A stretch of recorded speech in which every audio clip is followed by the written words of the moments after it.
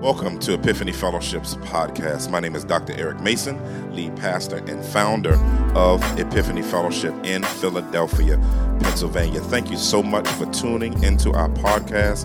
Our desire is to see people everywhere show off the glory of Christ in every area of life. God bless you as you listen, and consider subscribing so that you can tune in every week to check out new messages. God bless you and take care. Hallelujah. Hallelujah.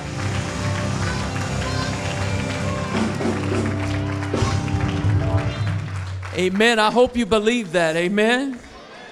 Amen. In the last service, Pastor Nyman was here in the last service with that song, and his inner Jamaican was just coming out all over the place. And I saw some of my brothers and sisters from Nigeria and various and sundry places getting happy with that song. I got happy with that song, and I'm a white boy of Irish descent. That's all right. That's getting me ready to go back to Africa in July. I can't wait. Praise the Lord for that song, that feel, and the joy that knows that God's got us. He does. We're going to talk about that a little bit today. Stand right back up.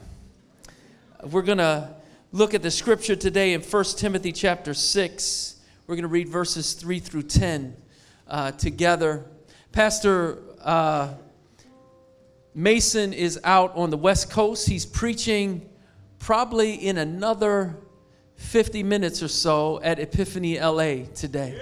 Amen. We're excited about that. Pastor Kurt's out there with him, and Vernon Mobley Jr., the young Rev, is out there as well.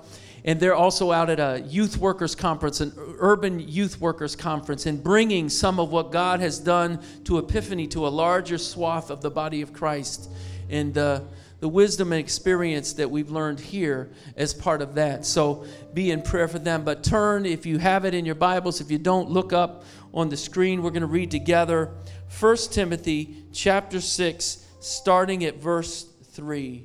Let's read. If anyone teaches false doctrine and does not agree with the sound teaching of our Lord Jesus Christ and with the teaching that promotes godliness, he is conceited and understands nothing, but he has an unhealthy interest in disputes and arguments over words. From these come envy, quarreling, slander, evil suspicions, and constant disagreement among people whose minds are depraved and deprived of truth, who imagine that godliness is a way to material gain. But godliness with contentment is great gain. For we brought nothing into the world, and we can take nothing out. If we have food and clothing, we will be content with these. But those who want to be rich fall into temptation, a trap, and many foolish and harmful desires, which plunge people into ruin and destruction. For the love of money is a root of all kinds of evil, and by craving it, some have wandered away from the faith and pierced themselves with many griefs. I'm going to talk today. It's something to go from that celebration song to this scripture, but we're going to celebrate before it's done. But the title for today is How to Stop Being a Greedy Christian. How to stop being a greedy Christian. Let's pray. Father God, we thank you so much for your word. We thank you for the celebration of the great God that we serve. Have your way, oh God, we pray, in everything today, Lord. Guide our time together, and may your people be more ready to glorify your name in their lives and with their lips, even because of coming together today as a body of Christ. Be with us now, we pray, in Jesus' name, amen. Amen. You may be seated. I'm going to show a clip. Actually, I'm not. They are. We're going to show a clip in just a minute from one of my favorite movies in the world. The name of the movie is What About Bob? Some of y'all know What About Bob. Now, I have to say this in advance. If you are a social worker or a therapist, I apologize right now for showing this clip, because this is your worst nightmare come true. The story in the movie is about a man who is extremely neurotic and has all kinds of problems. At the end of the movie, you find out he probably has less problems than his therapist, but his name is Bob Wiley. He's played by Bill Murray in the movie. And in the clip we're about to see, Bob Wiley has just kind of discovered a little bit before this that finally he's found the one person on earth that can help him, that can give him what he needs. No one else can do it. And so he meets with the therapist, whose name is Dr. Leo Marvin. And then what happens is Dr. Marvin has to go away on vacation for a month, and Bob just can't deal with it. So what Bob does is he figures out through all these crazy means where he's gone away on vacation, and he follows him to vacation. The patient follows his therapist, and now in the scene you're going to see, he confronts his therapist. This is what happens. But don't be mad. Bob, your behavior is completely inappropriate. You're angry. No, I don't get angry. Well, you're upset. I don't get upset. Well, then let's have a little talk. Bob, I do not see patients on vacation, ever. How many ways can I make that clear? Now, what I'd like you to do is to get on this bus and go back to New York. I can't. I'm totally paralyzed. I'm all locked up. You got yourself here.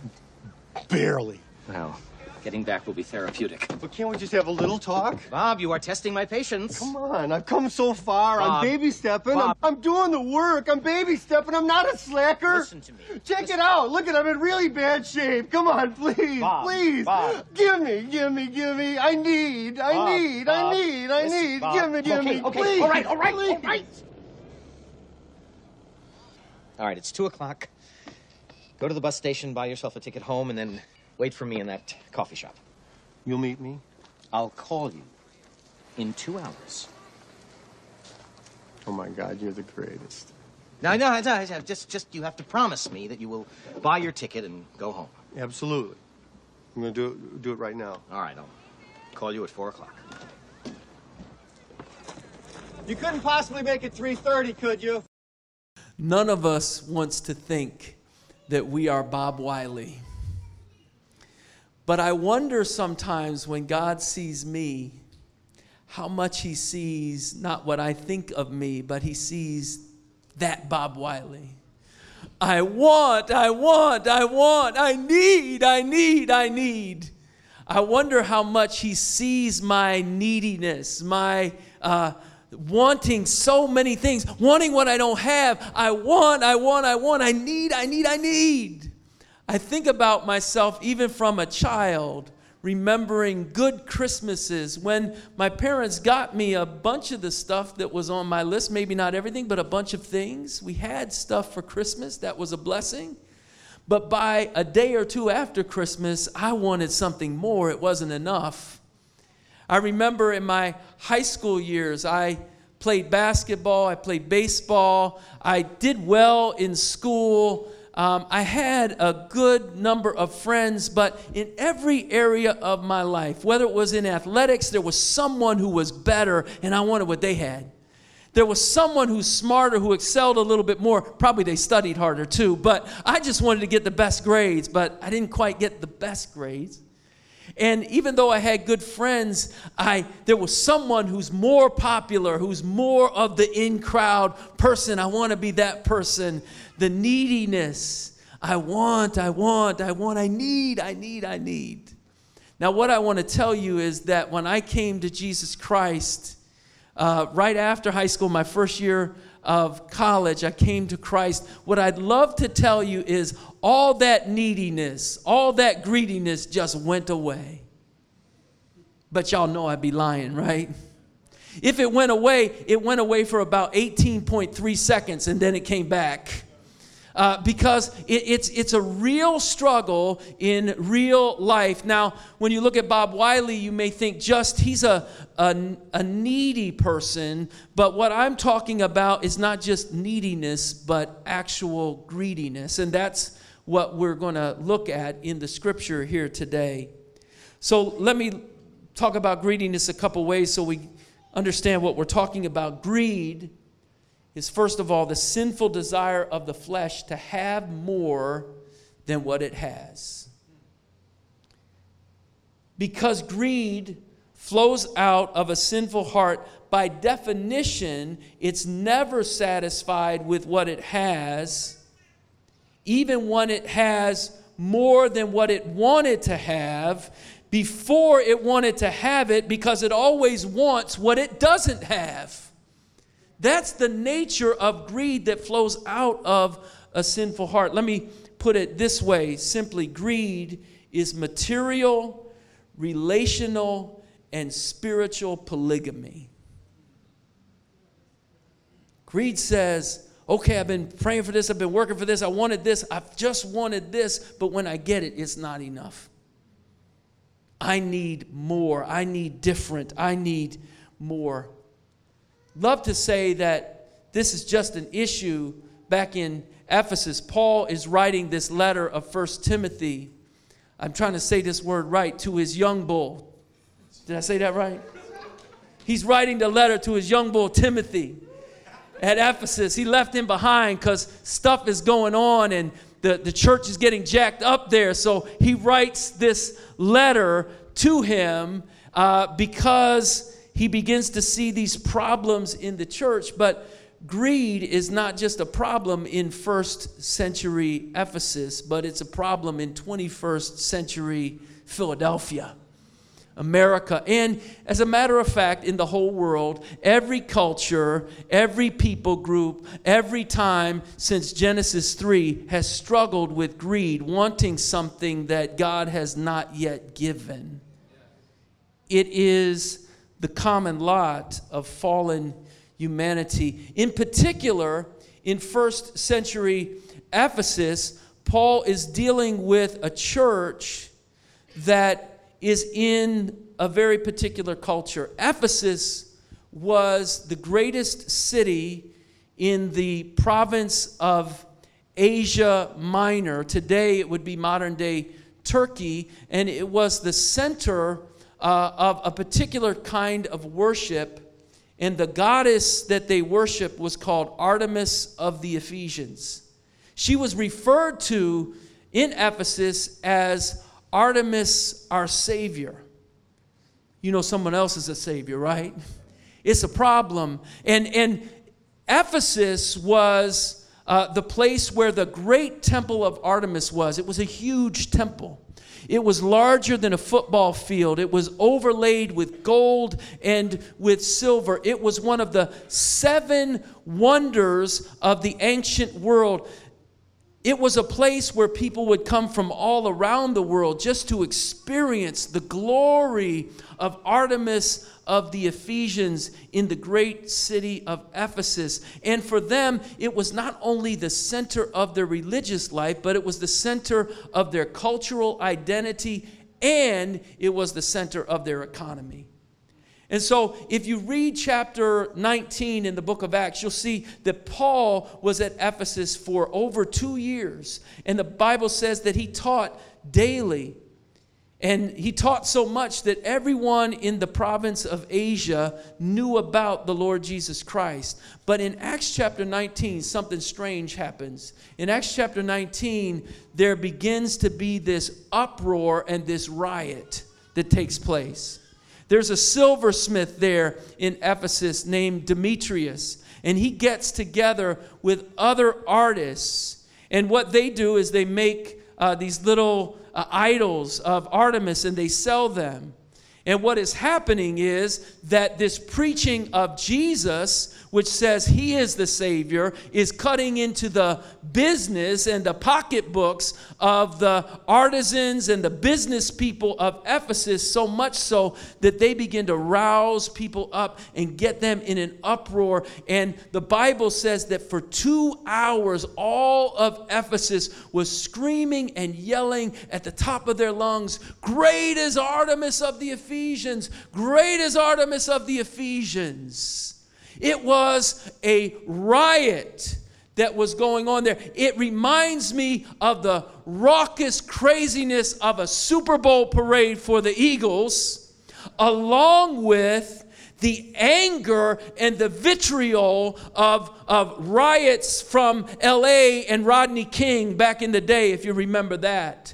Because what's going on there in this riot is that it has not just a celebration aspect to it, but it has an anger about it, because this Jesus preaching is cutting into my money and making my money funny. And I don't like that. And so we see this in the culture of Ephesus, is that greed is right in the midst of the culture, but that's one problem. But the bigger problem Paul has to deal with is that has bled right into the church. Aren't you glad that in the 21st century in America or wherever you are at in the world, that greed is never caught in the church at all? You never see a greedy preacher. Amen. Hallelujah. Glory to God. You never hear a sermon for the 87th time about sowing and reaping into my ministry and my stuff. You don't see that anymore. But that's the easy stuff to see. But we've got to begin to see where greed takes place in our own lives. And that's what we're going to see as we look at these verses. So let's dig into the passage. There's two things I want you to see today. First of all, the origin of greed. Where does it come from? And we'll look at that as false teaching. And then we want to see what the antidote for greed is. So let's dive in the origin of greed. Greed always starts with believing a lie.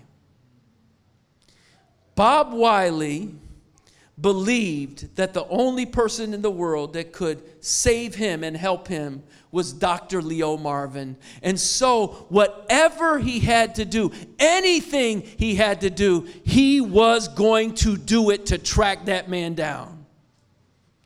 And when we believe lies that set us off from the truth of the gospel, that there is something, that there is someone, that there is something that I need that's going to establish my identity, my value, and my worth, we will do anything to get that thing. I need. We become Bob Wiley all over again.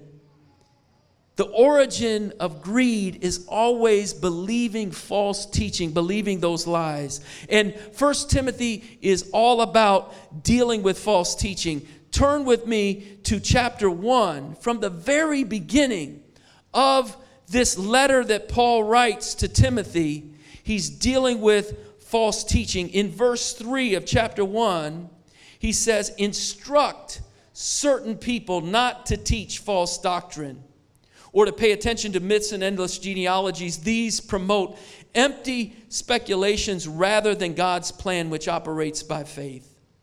He goes on in chapter 4, starting in verse 1 of chapter 4, and says, "Now the Spirit explicitly says that in latter times some will depart from the faith, paying attention to deceitful spirits and the teachings of demons, through the hypocrisy of liars whose consciences are seared." And then he goes on to talk about some of the nuances of what this heresy looks like. So let's take that. This is the backdrop of 1 Timothy. He's dealing with the fact that false teaching has crept into the church. And you look at the tone of this letter, it's an urgent letter.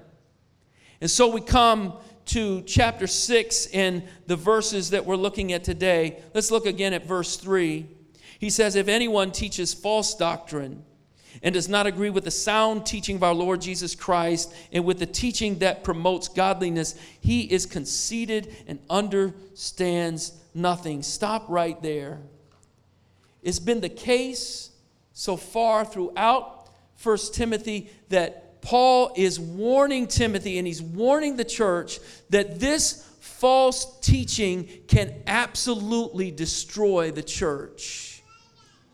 We should not think, you should not think, that because you're in Epiphany Fellowship, you're immune from it. Because in the atmosphere of our culture and the wider church world, it's easy, and even in the sinful places and cracks and crevices in your own life, it's easy to imbibe some of that false doctrine that leads us away from Christ and from godliness. And that's what Paul deals with at the end of verse 3. He talks about a teaching that promotes godliness. The true teaching of Jesus Christ promotes godliness, but this false teaching leads us away from godliness.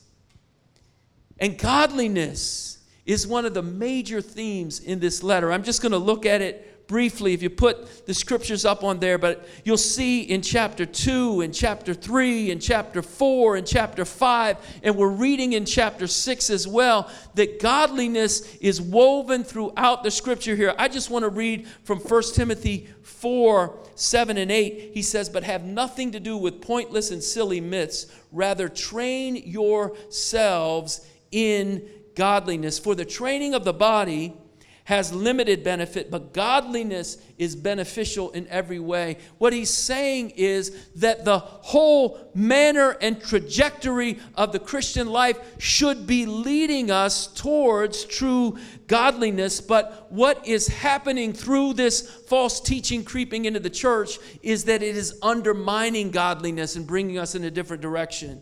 So he says, if you look in verse 4, that the one who does this, he says, he's conceited and he understands nothing. To be conceited means to be deluded. It means to be blinded by your own arrogance. It's an unfounded belief in yourself that's unhinged from reality. Let me put some legs on that. In my BC days, before Christ days, I had a little habit that I liked. And it dealt with taking a spirit into my body that didn't start with the name holy. Some of y'all know what I'm talking about. So for me, that was through alcohol. It was through drinking. And listen, that was the history of my family, so I'm just keeping up the family tradition. I'm good. But I can remember getting just drunk and plastered on too many occasions as a very young person, as a teenager. And sometimes what you would see when you're in that environment is people starting to act a little crazy. Anybody, I know none of y'all have ever seen this. You were born holy from the womb. You were good. So I'm just talking about me. I'm not talking about anybody else. But there was a terminology that we used back in the day that I've heard called beer muscles. Does anyone know what beer muscles are? I see that head. Well, yes, you see. Yeah, I'm looking for a hand. I want to say I see that hand. Yes, beer muscles. Y'all know what beer muscles are. Beer muscles are when you are inebriated and your mind is in an altered state that makes you think that you can do something that you can't do. In particular, usually it makes a little dude think that he can beat up a much bigger, much stronger, much more skilled dude because I'm mad at you and I know I can do something about it, and that's what we call beer muscles. I've seen beer muscle fights and they're not pretty. Thank God I've never been in one of those fights. But in a beer muscle fight, the worst part of it is that one dude who has no business fighting the other dude is getting beat down bad and he's knocked to the floor and everybody's saying, "Bro, stay down, stay down." But beer muscles say, "Nah, I'm going to hit him with one. I know I can get him." And you get up again and get knocked down again. And a beer muscle fight is an ugly, ugly fight. You end up with face messed up and ribs broken, and it's like, what are you doing, dude? That's beer muscles. Listen, what alcohol does to corrupt your natural judgment is only minor compared to what conceit does to your spiritual judgment. You see, in a beer muscle fight, you might get beat down because you think you're stronger than someone else, but spiritual conceit leads you to a place where you believe you don't have to take instruction from God anymore. You can figure it out yourself. You can do it yourself. Paul goes on in these verses. In verse 4, he says about this conceited person, he understands nothing but has an unhealthy interest in disputes and arguments over words. Have you ever been in an argument with a conceited person who, no matter how clearly you demonstrate the error of their argument, they're not hearing it? You ever been there? Now, have you, I don't want to ask y'all, but have you ever been the one on the other side who is the conceited one? You probably, many of you have been on both sides of that, right? And it is so frustrating because you can painstakingly show them point by point the error of their argument, a foolproof case, and the attitude is, don't bother me with the facts. And the idea is, I am going to talk about every word that you use. I'm going to parse every word, and I'm not going to give in no matter how much I actually know you're right. I'm not going to give in. That is what conceit does. Here's how bad it is. You're having an argument with someone who is lost in their own conceit, and they're going to argue with you about the stop that you made in your argument and say, it seems like you put a semicolon there and it should have just been a colon. I'm like, what are you talking about? This is an oral argument, not a written argument. It's just foolishness. But that is what conceit looks like. There is a majoring on minor things, and there is a putting off to the side that which is truly important. So Jesus put it this way in Matthew 23 and verse 23. He's talking to the Pharisees, and he says, you tithe mint, dill, and cumin. And what he's talking about is these are the smallest kinds of spices. And in the Old Testament law, it says we should tithe on all these things. He says, you are so fastidious about the way that you tithe on the smallest little things. He says, but you neglect justice. You neglect mercy. You neglect faithfulness.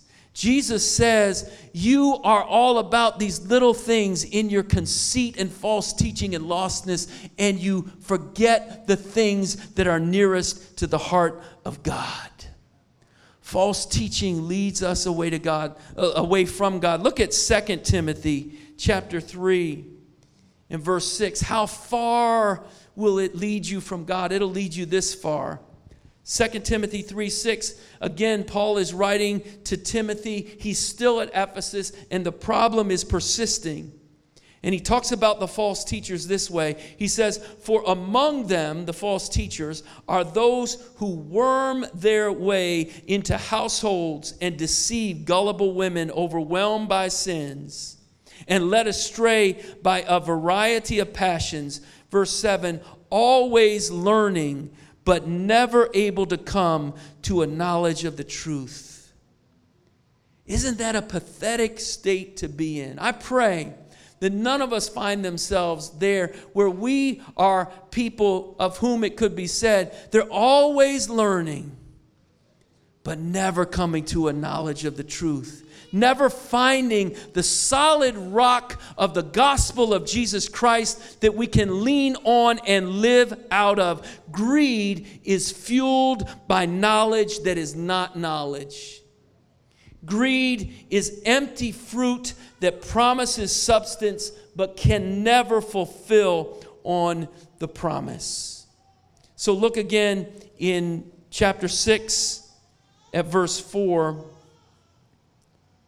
He says in the middle of that verse, from these come envy, quarreling, slander, evil suspicions. Verse 5, constant disagreement among people whose minds are depraved and deprived of the truth, who imagine that godliness is a way to material gain. You see what he does at the end there? he says that godliness is the thing that's going to give you material wealth in this world. We'll talk about that a little bit more in a second. But that's what's going on here. Listen, if you can point out what's wrong in first century Ephesus and know where their greed was, that's a good start, but that's not going to help you unless you can find where greed is taking root in your own heart. That's what you have to attack. That's what you have to deal with. And so let's look at some ways that you can see how your own heart is being corrupted by greed. First of all, it's being corrupted by greed when you have an envious preoccupation with others. Look in verse 4, he uses the words envy and evil suspicion. Here's a question. How much do you live your life in comparison to others instead of godly contentment? How much is your joy contingent upon how your position relates to someone else and not on what God is actually up to in your own life? You see, we got to be careful with that, particularly in an age of virtual reality and virtual friendships. It's easy to look online. Look, no one puts their messy mess online. At least most people don't. Some people actually do, but most people don't. So if you go online and look at my Facebook life, I'm going to tell you right now, it's better than my actual life. Right? You see the highlights. You see my son graduating from college. You see, a service at Epiphany and God moving. You see the good stuff that happens in my life. What you don't see is me crying and struggling in the middle of the night. What you don't see on Facebook is my wife and I having what I would call detailed and vehement discussions about things that we're not in complete agreement on. You might call that when we argue, but you can call it whatever you want. You're not going to see that on Facebook. What you see on Facebook is a virtual reality. And we've got to be careful, all of us, that doesn't lead us to have an envious preoccupation with others. Secondly, you're struggling with greed when you have a need to put others down. Look again in verse 4 and 5 at these words that are used: quarreling, slander, constant disagreement.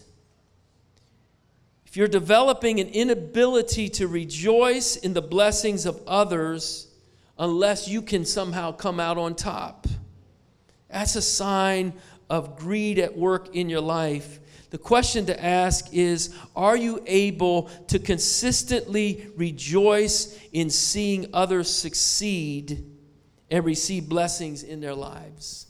I know I was studying for this message a couple of weeks ago, and something came up in my heart, an envy and a jealousy of a person that I know and who I could see God's hand on their life. And I began in my heart to see envy and jealousy over this person. And I had to stop and say, God, help me. What's wrong with me? What's going on? That was real. 38 years into my walk with Jesus, I wish it was done, but I'm 38 years in saying, I want, I need. I can't see that person elevated in a way. It scared me, but it shouldn't have. It's just part of dealing with sin in our lives. But it was like a big red light going off on the dashboard of my soul. Brothers and sisters, you need to pay attention to the red lights on the dashboard of your soul. Thirdly, the last thing under this, you're struggling with greed when you have a distorted view of godliness. This is big. Look, at the end of verse 5, he says, those who are the false teachers imagine that godliness is a way to material gain. Now that statement right there represents a fundamental distortion in what godliness is. God is replaced at the center by myself. In other words, if I see this as godliness, the authentication of godliness in my life is the witness of me being blessed, not of me being a blessing to others. I'm consumed with myself. Now listen, we may say, well, we know better. We're at Epiphany Fellowship. We're not prosperity theologians. We're not duped into all that stuff. But my guess is that everyone in this room, somewhere in a little corner of your head, in your mind, you've got a little prosperity theologian that is speaking to you. And I've got a little prosperity theologian speaking to me. You say, no, I know better than that. I'm not into that stupid stuff. But let me ask you, how does this work in your life? Have you ever been in a place and at a time when things in life are not going well, when things are not working out, when there's difficulty after difficulty after difficulty, and the voice inside your head is saying, you know, if you were really right with God, it wouldn't be like this. If you had your stuff together, if God really cared about you, and if you were right with Him, it wouldn't be like that. What is that? That is Ephesians 6, the end of verse 5. That is imagining that godliness is a way to material gain. It's saying that if things are right with me, that everything is going to be good. Like God's main concern should be the comfort of Larry. God's main concern should be that no hardship ever comes to me. And if I'm godly, then that's what's going to happen, and I'll have material gain. That is prosperity theology. It's the kind that seeps in under the radar on us. And it leads to a disorientation of life. He says in verse 5 that the people, these false teachers, he says, are depraved and deprived of the truth. The word depraved there means causing something to be spoiled. What it's talking about specifically in this context is moral corruption and depravity. You see that in the 2 Timothy verse that we read, 2 Timothy 3:6. You see this corruption and depravity that comes through a depraved mind that has latched on to this false teaching. And what it does is it again gives us this spiritual polygamy that's never satisfied with what we have and leads us away from God's design. Greediness and godliness can never coexist. So that's the problem, and that sounds pretty bad, and it is. But what's the solution? Well, the antidote for greed is godly contentment. Look with me at verse 6. I love this verse. In verse 6, Paul says, but godliness with contentment is great gain. I love that verse. It's short and it's easy to memorize. If you haven't memorized it already, do that this week. But godliness with contentment is great gain. What is Paul saying? He says, as bad as this greediness in your soul is, as much as it will lead you away from true godliness, God has a 1-2 punch that will take care of it every time. He says the first punch is godliness, and then with contentment is great gain. It will take away this compulsion towards greed. God is able to deal with your greed through these two things, through godliness and contentment. So first, let's look at what godliness is. The word that is used there, when you look it up in a Greek lexicon that we translate godliness, the Greek dictionary says that the word means an awesome respect accorded to God. An awesome respect accorded to God. Now, the word awesome doesn't mean much to us anymore. Most people in this room might think that a mango gelati at Philly Flav's is awesome. Oh, it's so awesome. We use awesome for anything and everything, but when we see a word in the definition of it in the Greek New Testament that says that this is an awesome respect for God, that means a lot more than a mango water ice. water ice. It means more than that. It means so much more than that. It means that we hold God in such respect, in such esteem. We hold him so high that nothing and no one can ever compare to him. Asaph says it this way in Psalm 73. He says, "You guide me with your counsel, and afterwards you will take me up in glory.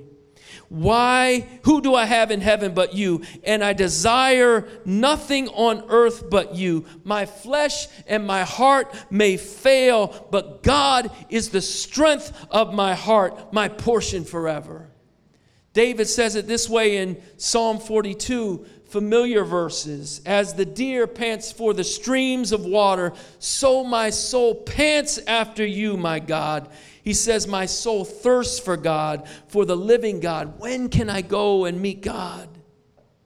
Godliness transforms your desire away from things that make much of you and begins to give you a desire for things that make much of God. It replaces you as the center and puts God in the center. The second part of the 1-2 punch is contentment. Godliness with contentment, he says, is great gain. That word contentment was used by Stoic philosophers in Greece and in Rome. And what it meant to them, contentment, was a virtue of being self-sufficient. If someone was contented, they no longer felt any pangs of need from anything outside them. And it was because of their own willpower that they no longer had any desire for anything else. So the idea of contentment among the Stoic philosophers was to be in a place where you don't need anything. And the power for that is your willpower and your strength. But that's not the way the word is used by God in the Greek New Testament. It doesn't speak of self-sufficiency. It speaks of God-sufficiency. So here, as Paul uses the word contentment, contentment means to have your mind set on God in such a way that you trust him for all your needs. Jeremiah earlier talked about Proverbs 3, 5, and 6. Trust in the Lord with all your heart. Lean not on your own understanding. In all your ways, acknowledge him. And that is hard for us, but that is what we come back to with contentment. God, no matter what the circumstance is, I know and I believe that you have me. It doesn't mean just being passive. It means as well that you're going to work towards a greater goal for God's glory. You don't just allow things to happen and not say anything, but you deal with God and you trust him in the midst of it. Godly contentment doesn't harp on your need, on your lack, on your want. It doesn't major on murmur or cosign your complaint. Godly contentment places its hope squarely on God and looks to him to be the one to change any and every circumstance for his glory. And if he leaves it where he is, godly contentment says, you are wise and I trust in you. So that's nice to know, but how do we get there? How do we get there to godly contentment? How do we find the root of godly contentment in our life? Let's look back at these verses. Number one, if we're going to have godly contentment, we need to stop focusing on stuff. Look at verse 7. We brought nothing into the world, and we can take nothing out. I thought back a while ago, I've been to over 300 funerals in my life. That's a lot of funeralization. That's a lot of funerals. But I've never seen in any one of those funerals behind the hearse a U-Haul with stuff in it. Doesn't exist because it wouldn't do any good. And what the scripture is saying here in verse 7, there's nothing that you're going to take out of here. Why are we so focused on things that won't make it forward with us? Not only stop focusing on stuff, but also be thankful for what you have. Look at verse 8. If we have food and clothing, we will be content with these. That's about the most countercultural statement that we could make in 21st century America, right?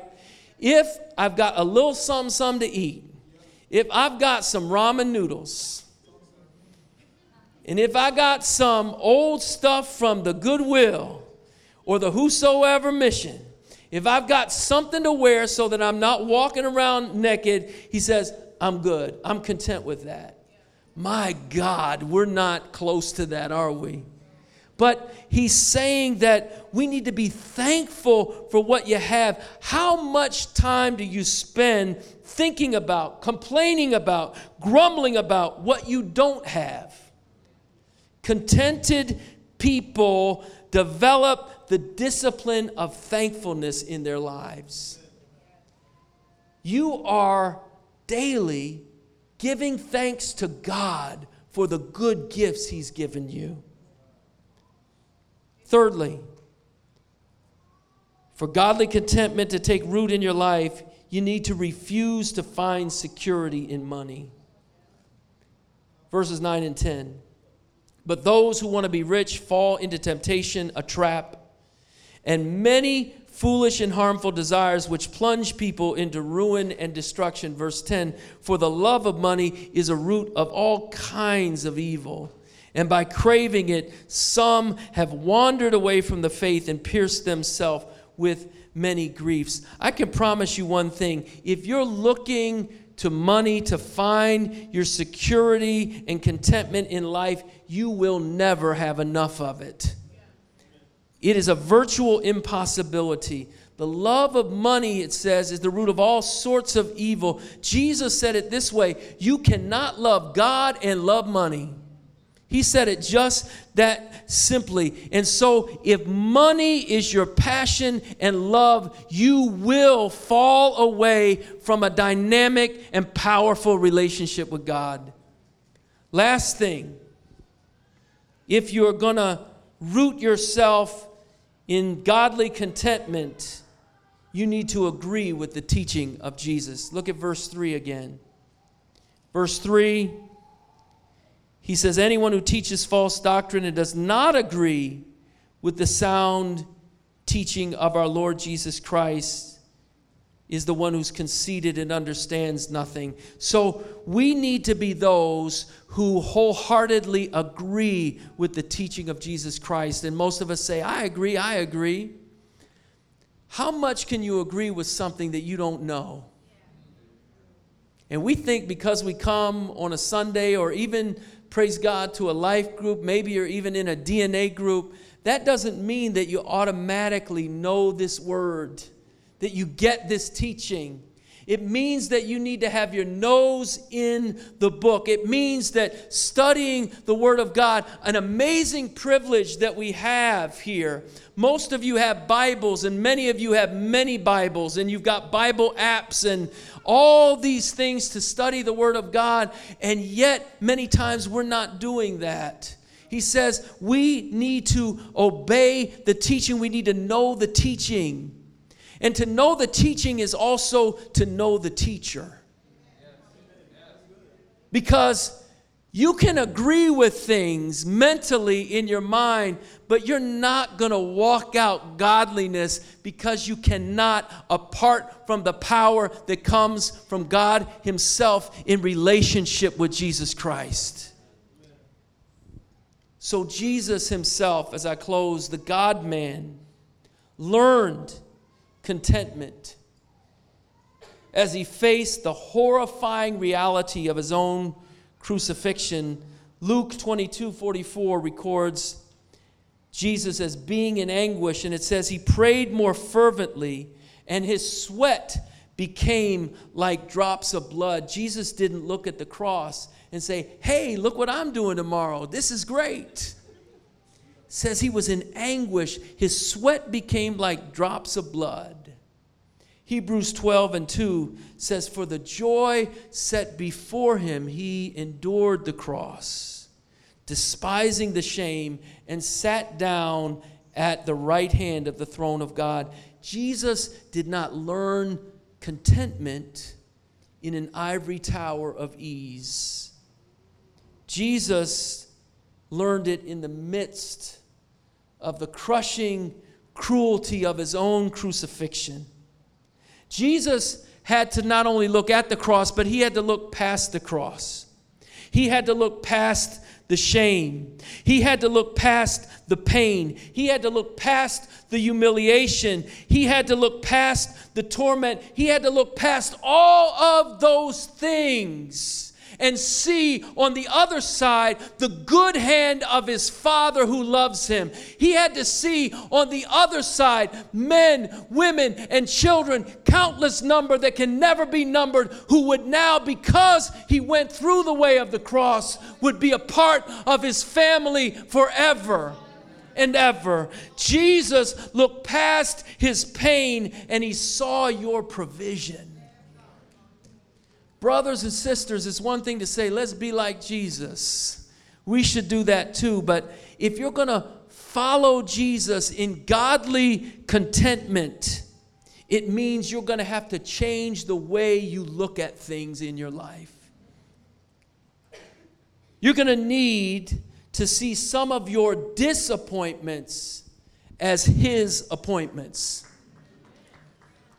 Some things that you just don't like at all. My wife and I were both engaged to other people before we found each other. Getting disengaged, I guess that's what you call it, is not fun. Now, other people know, and you're beginning to plan, and all of this, and now it doesn't work out. There's nothing fun about that. There's nothing that I liked or Harriet liked in her own life about that. But praise God for disengagement in Jesus' name, right? 33 years later, I'm glad that homeboy, that joker, dropped that girl. Amen. Actually, she dropped him. She dropped him, and she needed to drop him. And so I'm glad for that. I asked another lady to marry me, and she just looked at me and said, nah, I don't think so. I was messed up. God was so good to me. He saved that one for me, little Miss Harriet. Love that girl. But we've got to look at disappointments and see, what is God doing here? Not only that, but you're going to have to see some of your biggest failures as some of God's best faith builders. If you just focus on the fact that you did not get your way, I need. No, God, what are you doing here? What is your purpose? I don't like this. This isn't comfortable. This isn't what I planned on. But God, you are not far from me. You said I'll be with you always, even to the very end of the age. You're right here. You know and you love me. You're here. Last thing is, sometimes you need to see that your dying dream is a seedbed for God's divinely directed destiny for your life. Now be careful. I know that sounds like prosperity preaching right there, but it's not.